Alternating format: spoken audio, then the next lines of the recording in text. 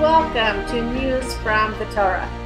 This is Leah Roney. Today is the 14th of November 2023, the first month of the Hebrew month of Kislev, what we call Rosh Chodesh.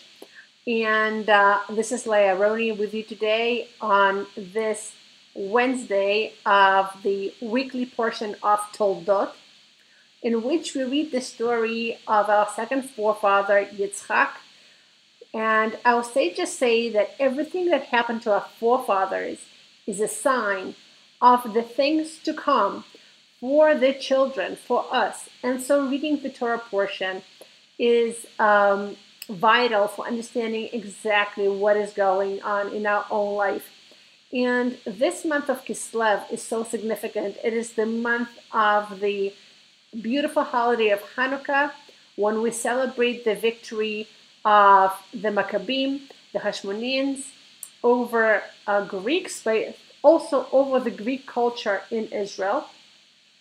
And I would like to tie all of this together to see how all of these ideas are playing out in the dramatic events happening in Israel today. We've been at war for over 40 days now. Our brave troops in Gaza fighting the Hamas terrorists, and with many skirmishes on our northern border with Lebanon. We're all counting days and hours before we know that there's going to be a second front in Lebanon against the terrorists of Hezbollah.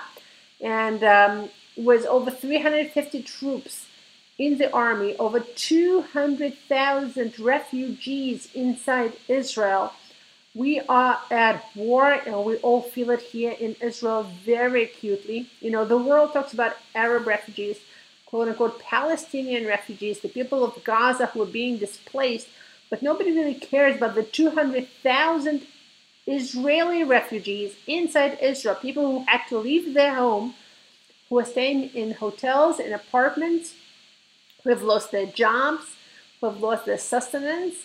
Traumatized children who are afraid to leave the apartments they're staying in. You know, I live near Jerusalem. I drive into Jerusalem every single day, and I meet hundreds of families from southern Israel who had to leave their homes to get to safety because their homes do not have bomb shelters, or because it's not safe, they don't feel safe. And some of these families have been staying in these apartments for over a month and a half. They still not have left home, not even to go to the neighborhood playground. So with 200,000 refugees inside Israel, and with over 350 troops of reservists who are called up to fight this war, we are at war. But this war is actually bringing out amazing, wonderful things in people, as hard as it is to say that. And it's only making us stronger. In Judaism, we have a rule. If you want to understand something, if you want to really, really understand the deep meaning of something, you have to go to the very beginning. You have to go to the root. You have to go to where it all starts. And this is how you understand what it is all about. The stories of our forefathers in these several weeks Torah portions are the roots of the Jewish people. And today's Torah portion, Toldot, talks about Yitzchak, the second forefather, and among his many tribulations was having to deal with the Plishtim, the Philistines, the very Philistines after whom the Palestinians decided to name their nation. There's absolutely no ethnic connection between the Philistines, who were a Greek nation, and the Palestinians, who were nomads from Arabia, who came to Israel over the past 100 years. But the Palestinians decided to take the name of the Philistines, the arch enemy of the Jewish people throughout the biblical era, from the time of our forefathers Avram and Yitzchak, and all the way through the time of King David and King Saul. And so the Philistines have been the arch enemies of the Jewish people for hundreds of years. And in this week's Torah portion, we're told that Yitzchak and Avram before him would dig wells throughout Israel to find water to make this country fertile, to be able to grow crops and really cultivate this land. To take this piece of desert and to turn it into a garden. What the Philistines would do is they would find the wells dug by forefathers, and they would either argue about whose wells they are and say these are our wells, or they would just fill up the wells with dirt back again. Now, this is 4,000 years ago, but this sounds exactly like what is happening today, where the Palestinians do one of two things. Either they question the legitimacy of the Jewish presence in Israel, and they keep saying this is our land, when in fact it's not, or they undermine all the amazing developments that Israelis have created to turn this piece of desert into an amazing Garden of Eden that it is. I don't know if any of you have read Mark Twain's memoirs from visiting Palestine in 1865. And if you read for pages upon pages upon pages, Mark Twain talks about how this land is arid, deserted, cursed, where there are no people. You can walk for a whole day and not meet a soul. There are no animals, no trees, nothing grows here. Just a God-forsaken piece of land. And today, 150 years later, this country is blossoming. It produces fruit that is exported all over Europe. You know, my cousins were Chabad emissaries in Siberia, in Russia. And when they would go to the store, they would buy Israeli potatoes. You know, when Israel would export potatoes to Russia, this is when you know the things are crazy.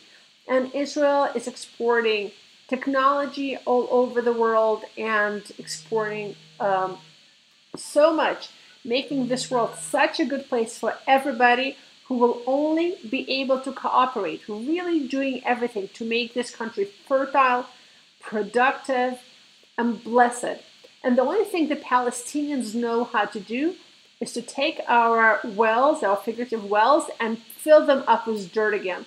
You know, in 2005, when Israel withdrew from the Gaza Strip, from Gush Katif, the Israeli agricultural workers, the farmers of Israel, they transferred their greenhouses to the Palestinians who actually used to work there. Many of the Palestinians of Gaza worked inside the greenhouses and farms, cultivating the greens that Israeli farmers would grow in Gaza. And within 6 months, all of the agriculture that had been created by the Jews was gone. The tomatoes died, the lettuce died, the flowers died, the peppers died. Nothing. There was, within 6 months, there was nothing left of a huge agricultural industry that had been built in the Jewish neighborhoods and communities of the Gaza Strip in Gush Katif. So when Gush Katif fed half Europe with red peppers, within 6 months, there was not a pepper to be found in all the farms and greenhouses. Why? Because some people have a black thumb and they take the technologies, the wells, the wealth that is created by others, and they strangle it with their energy, just with their energy even. And this is exactly, unfortunately, what is happening today. You know, the Arabs of Israel are enjoying, the Arab citizens of the state of Israel are enjoying the best, most prosperous life, the longest lifespan, the highest levels of literacy and education of any Arabs in the world, okay? They have more freedoms than any Arabs in the world. And the fact is that the Arabs of the West Bank and the Gaza Strip are having a pretty good life. You know, come visit us here. Come out to the quote-unquote West Bank, and you will see Audis and BMWs and Mercedes and luxury cars by the hundreds, literally by the hundreds. You will see gorgeous, sprawling villas built all over the quote-unquote West Bank.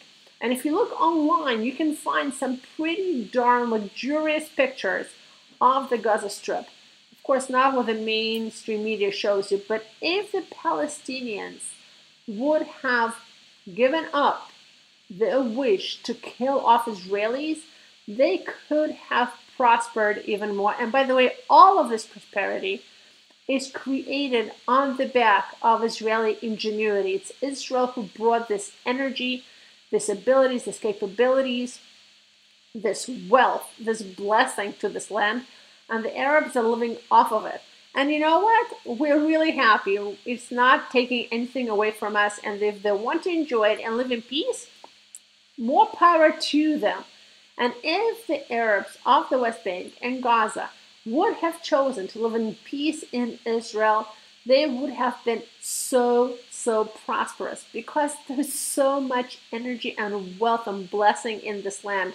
We're happy to share with people who are willing to live in peace with us. But instead of coming to these wells that Yitzhak dug for himself and for his family and for his flocks, what the Philistines did is they came and said, no, if you're going to have a well, we're going to fill up with this dirt. You know, we're not going to get any, but you're not going to get any too. And unfortunately, for the past 100 years, this has been the attitude of the Arabs, of the many Arab leaders, and certainly of the Palestinian national movement. Now, in 1947, in actually 1937, when the Peel Commission in 1937 and the United Nations in 1947 created a solution that would divide the land of Israel into two states, the Jews said yes, but the Palestinians said no, we're not going to take a state if it means a state for the Jews. If you're going to have a well, we're not going to take it. We cannot enjoy anything together with you. So the same story is actually happening not for 100 years, but for 4,000 years. The Palestinians, named after the Philistines, are continuing the same culture of, I will not enjoy water, I will not enjoy prosperity, I will not grow anything if it means sharing with the Jews. And that is so unfortunate. But you know what? It's their problem. If this is their choice, it is their problem, because the Jewish people are not going anywhere. The Jewish people are not leaving the land of Israel. And if anything, actually, the events of the past few weeks have made us so much stronger. So if we go back to the roots of everything, to the roots of the Jewish people, in the beginning of the book of Exodus, when the Jewish people are in the land of Egypt, the Pharaoh says, no, we need to kill off the Jews so that they don't become more and stronger. And the Torah says, you know what? They are becoming more and stronger because you're trying to eradicate them. And this is a rule that anti-Semites everywhere just don't understand. The more you try to hurt the Jews, the bigger and stronger they become. And this is why every single one of Jewish holidays is about, they tried to kill us, God saved us, we won, let's go eat. Every single one of Jewish holidays has this theme, and we're seeing this today. In the past few weeks, I'm seeing a trend on Facebook and Twitter where many secular Israelis, including artists and writers and TV personalities and technology gurus, are saying the same thing, that until now we were afraid to say that we are Jews. Until now we had disdain for Judaism. Until now we hated everything having to do with Judaism. As Omar Barak, an Israeli screenwriter and author, wrote, I never wanted to be the child in a hat with his hands raised from the picture from the Holocaust. That child in a hat with his hands raised was an anathema to me. So I never said I'm a Jew, because for me, a Jew is that child from that iconic picture of the Holocaust. I'm an Israeli. I'm cosmopolitan. I'm the citizen of the world. I'm connected to the global village. I buy things from around the world and I get them to my doorstep. So many Israelis took out a foreign passport. Israelis travel all over the world, bring people from all over the world to their places, celebrate technology, and just in general see themselves as the citizens of the world. And actually, not mentioning ever that they're Jews. Omar Barak writes that he never ever said, I am a Jew, because in his mind that was just too tragic, too far, too primitive, just had no meaning for him. And after the events of Simchat Torah, after the events of October 7th, when Hamas terrorists came into Israel and they were looking for Jews, they didn't care what these Jews believed, they didn't care about these Jews' identity. If you're a Jew, you were a victim. If you're a Jew, you were a target. And as one Hamas terrorist called his parents to say, I killed 10 Jews. This is what they were looking for. So this really shook up the Israeli society, and more people are writing on Facebook and Twitter, I never ever identified as a Jew until now. More and more Israelis, as a result of this terrible tragedy, are rediscovering, reconnecting to their Jewish roots, and they're saying, I am a Jew. Omar Barak writes in his Facebook post that he never ever lit Shabbat candles in his life until a week ago when he wanted to do something as a Jew. He suggested for the first time in his life to his kids to light Shabbat candles. And he didn't even know what blessing you make over the Shabbat candles. So his kids made the Hanukkah candle blessing, although it has nothing to do with Shabbat. But that's the blessing that they knew. And that was a way for them to express their Jewishness. And more Israelis are connecting to their Jewishness because of the tragic events of October 7th, because of Hamas's attempt to kill so many Jews, because of this hate that wants to eradicate Judaism and Jews. You cannot do that. You cannot eradicate Jews. You cannot eradicate Judaism. There have been civilizations upon civilizations. The Egyptians, the Babylonians, the Persians, the Greeks, the Romans, the Christians of the Middle Ages, the Nazis, they've all tried and they've all failed. So you think Hamas, you can eradicate Jews and Judaism? Think again. Actually, when you do that, when you attack Jews, they become stronger and more Jewish. I read somewhere this week that the sales of Magen David necklaces are going through the roof around the world because people want to wear their pride. And they buy more and more Magen David, Star of David necklaces to wear. So you cannot eradicate Judaism. It just doesn't work. And this brings us to the holiday of Hanukkah, to the month of Kislev that we're in. Look, the story of Hanukkah is not only about the Greek culture, but it's about how the Greek culture took over the Jewish culture.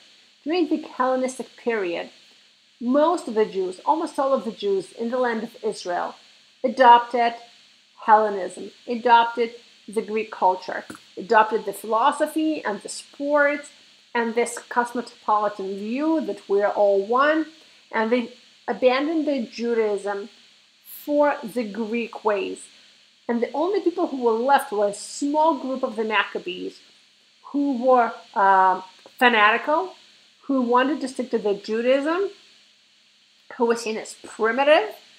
And in the end, this small group of Jews who were dedicated to their Judaism were able to overthrow the Greek power, the Greek political power, but also the Greek way of life, and return the Hellenist Jews back to their Jewish heritage, and reestablish the centrality of the temple, the centrality of the Jewish religion and Jewish philosophy and Jewish thinking, which are all represented by the menorah, by the candles, because the candles are light, and light in Judaism is always wisdom.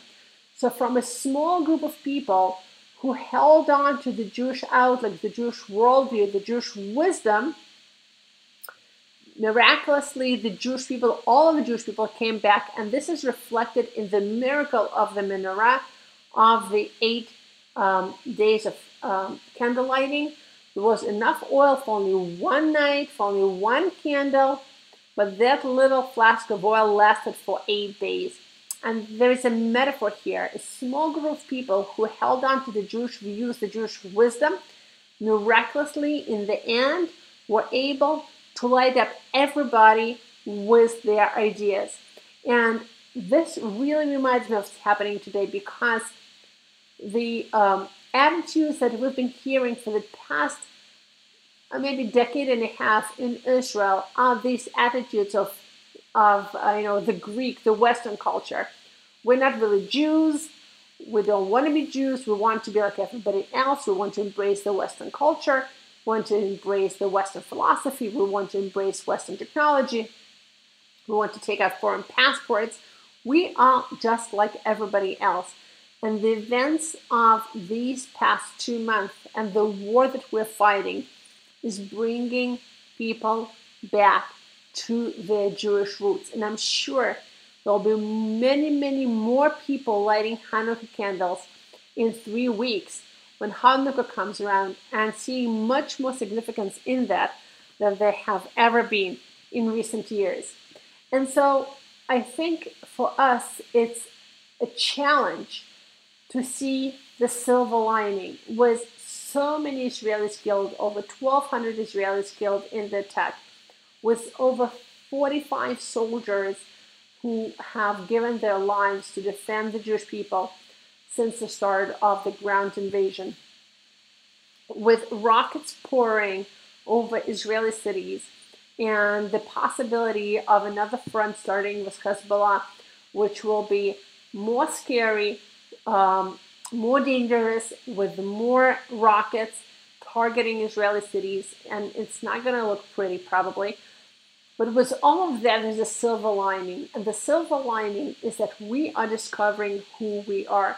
We are discovering our fighting spirit, and you cannot stand up to the Jewish fighting spirit. Once we have our fighting spirit, once we understand who we are, once we connect back to our roots and our identity, nobody can hurt us. Nobody. Not Hamas, not Hezbollah, not Iran, nobody. And this is something we lost in the past several years, and especially in this past year with all the infighting. And thankfully, despite the tragedy, because of the tragedy, as a result of the tragedy, with all the pain, we have rediscovered who we are and our roots. We have discovered our connection to each other, our love for each other, our willingness to help each other. I have to tell you that there is such an outpouring of mutual assistance for soldiers, for families of soldiers, for families that have been displaced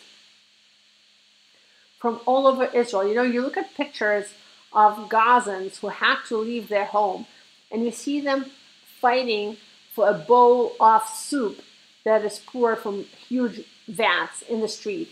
It's so degrading to the people. People are not being taken care of. They live in tents. There's really nobody taking care of Gazan refugees, and they look very, very, very poor, and obviously very, very wretched. Now, there are 200,000 refugees in Israel, as I said, and it's not easy for them, but you cannot even compare the experience, because the Israeli government, unlike Hamas, the Israeli government takes care of its own. And for the families from Sderot and from the communities around Gaza, the government created hotel programs where people can stay in hotels. And the people who don't want or cannot stay in a hotel or want to stay with a different arrangement, the government gives money so people can rent places and support themselves. And there are other towns that are not supported by the government, like Ofakim and Netivot, and people who love these places are being assisted by communities.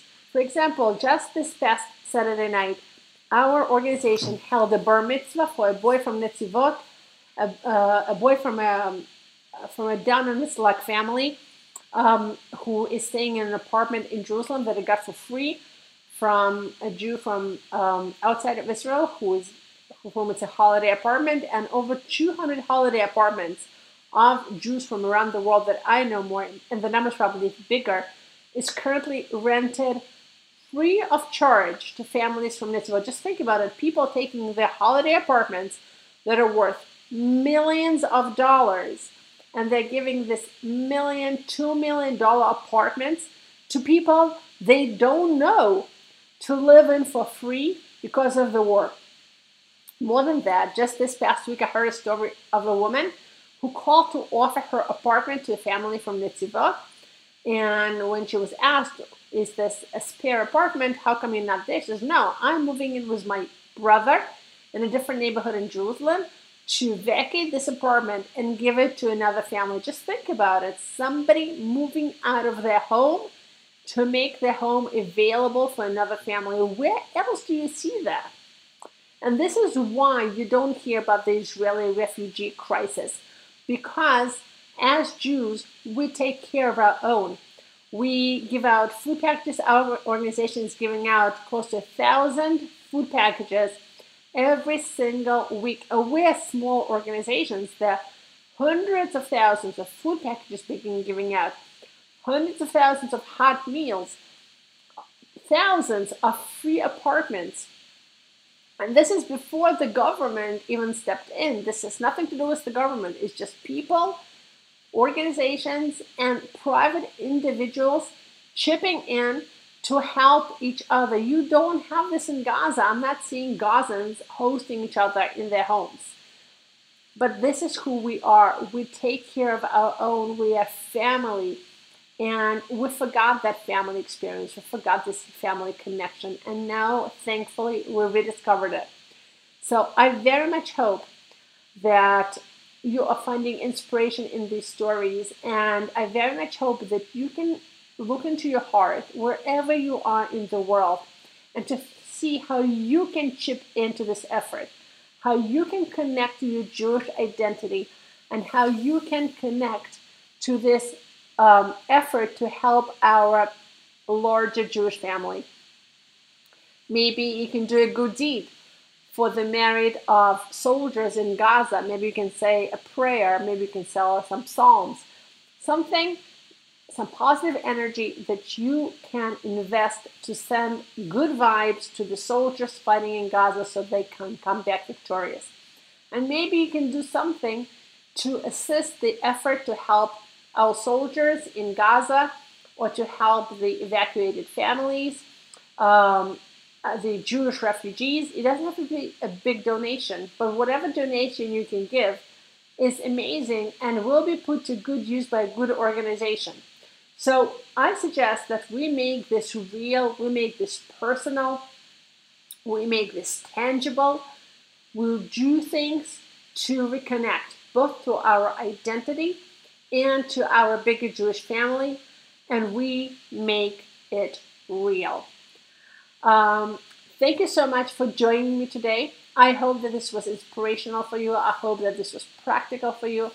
And I also want to hear from you. So please send me your ideas and feedback. Things you want to hear about, questions that you have about what is going on in Israel, questions that you may have on the Torah portion. I want to hear from you. My email appears next to the description of this podcast. Just click on the link and you will be taken to my inbox. And so I hope you have an amazing week, an amazing month of Kislev. And I am signing off. Leah Aroni with news from the Torah. Bye bye now.